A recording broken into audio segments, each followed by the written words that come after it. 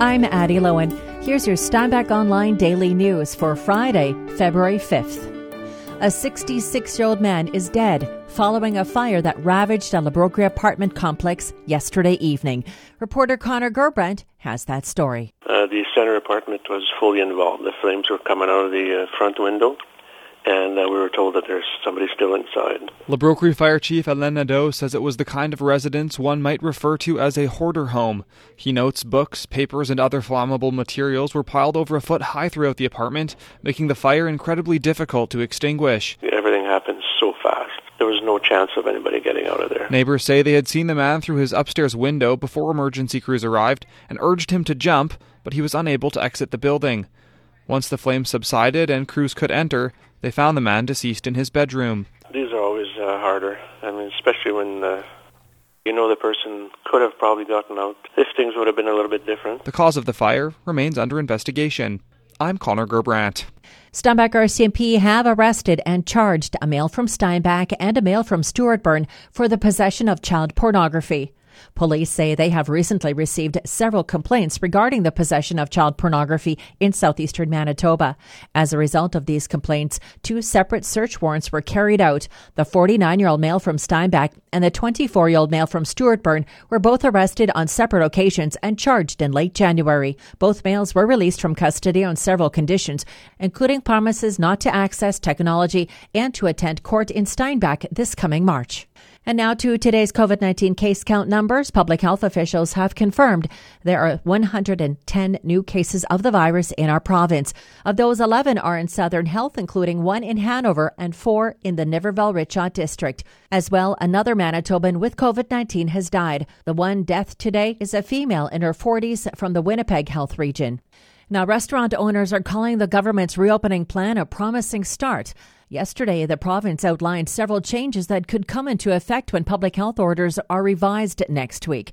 If the current plan holds, restaurants and lounges may be permitted to open up to 25% capacity. That is good news because it's heading in the right direction. Since November, MJ's Cafe owner Brian Partel says his restaurant has been takeout only. He doubts this change would benefit him in any major way, but is glad for the precedent it sets. On that, Jimmy Koo of Our Bistro agrees. It means we're going to see some lights at the end of a tunnel that we have been crawling for months and months. We're going to see some hope. Smitty's owner Chris Dick says he too is unsure what advantages such a low percentage will offer, but is appreciative his restaurant will begin functioning as it is supposed to. Yeah, very positive news, and we are excited to think about that possibility of playing restaurant again. Public health officials say they will confirm any changes to restrictions next week, Friday. And the provincial government made another announcement today, this one regarding school division funding for the year. Our government is committed to ensuring that school divisions would not see a reduction in their funding if their enrollment changed due to the COVID-19 pandemic. Education Minister Cliff Cullen says his government will be releasing a record $1.35 billion into Manitoba's education system for the coming school year. Our government continues to make historic investments in the K-12 education system to support Manitoba children in achieving their full potential. Of that total, $57.6 million will be going to the Hanover School Division, which is an increase of 3.2%. Meanwhile, DSFM will be receiving a 1.8% increase at $57.5 million. The Seine River School Division will receive a 1.6% increase at $31.8 million, and the Borderland School Division will get a 0.2% increase at $16.8 million. And the Mayor of Niverville fears commercial development in much of southeastern Manitoba will stop abruptly if the provincial and federal governments don't soon take action. Connor Gerbrandt has more. This is urgent. We don't have years and years and years. We need this right now. In saying that, Mayor Myron Dick is referring to an ambitious regional wastewater project which needs government funding from both levels to become a reality. Forecasting economic growth back in 2019, Niverville joined the RMs of Hanover, Taché, and Richot in pushing for a new regional wastewater collection system and plant that would service the entire area.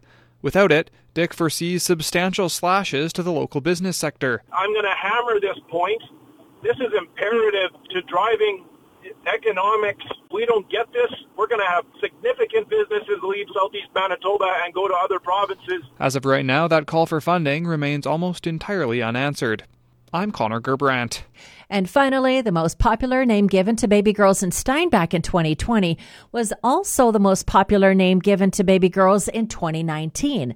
With more, here's reporter Shannon Dewick. The Manitoba government has released the list of most popular baby names for Steinbach in 2020.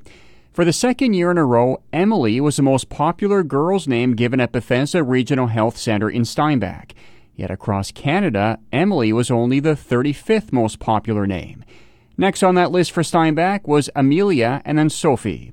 The most popular girl's name in Canada in 2020 was Olivia. Meanwhile, the most popular boy's name in Steinbach last year was Liam, which also happened to be the most popular boy's name in all of Canada. Next on that list for Steinbach was Samuel and then Benjamin. Manitoba has not yet released its list of most popular baby names for 2020. I'm Shannon Dewick. For details on these stories and more, including photos, full interviews, and video, go to steinbachonline.com. I'm Addie Lowen.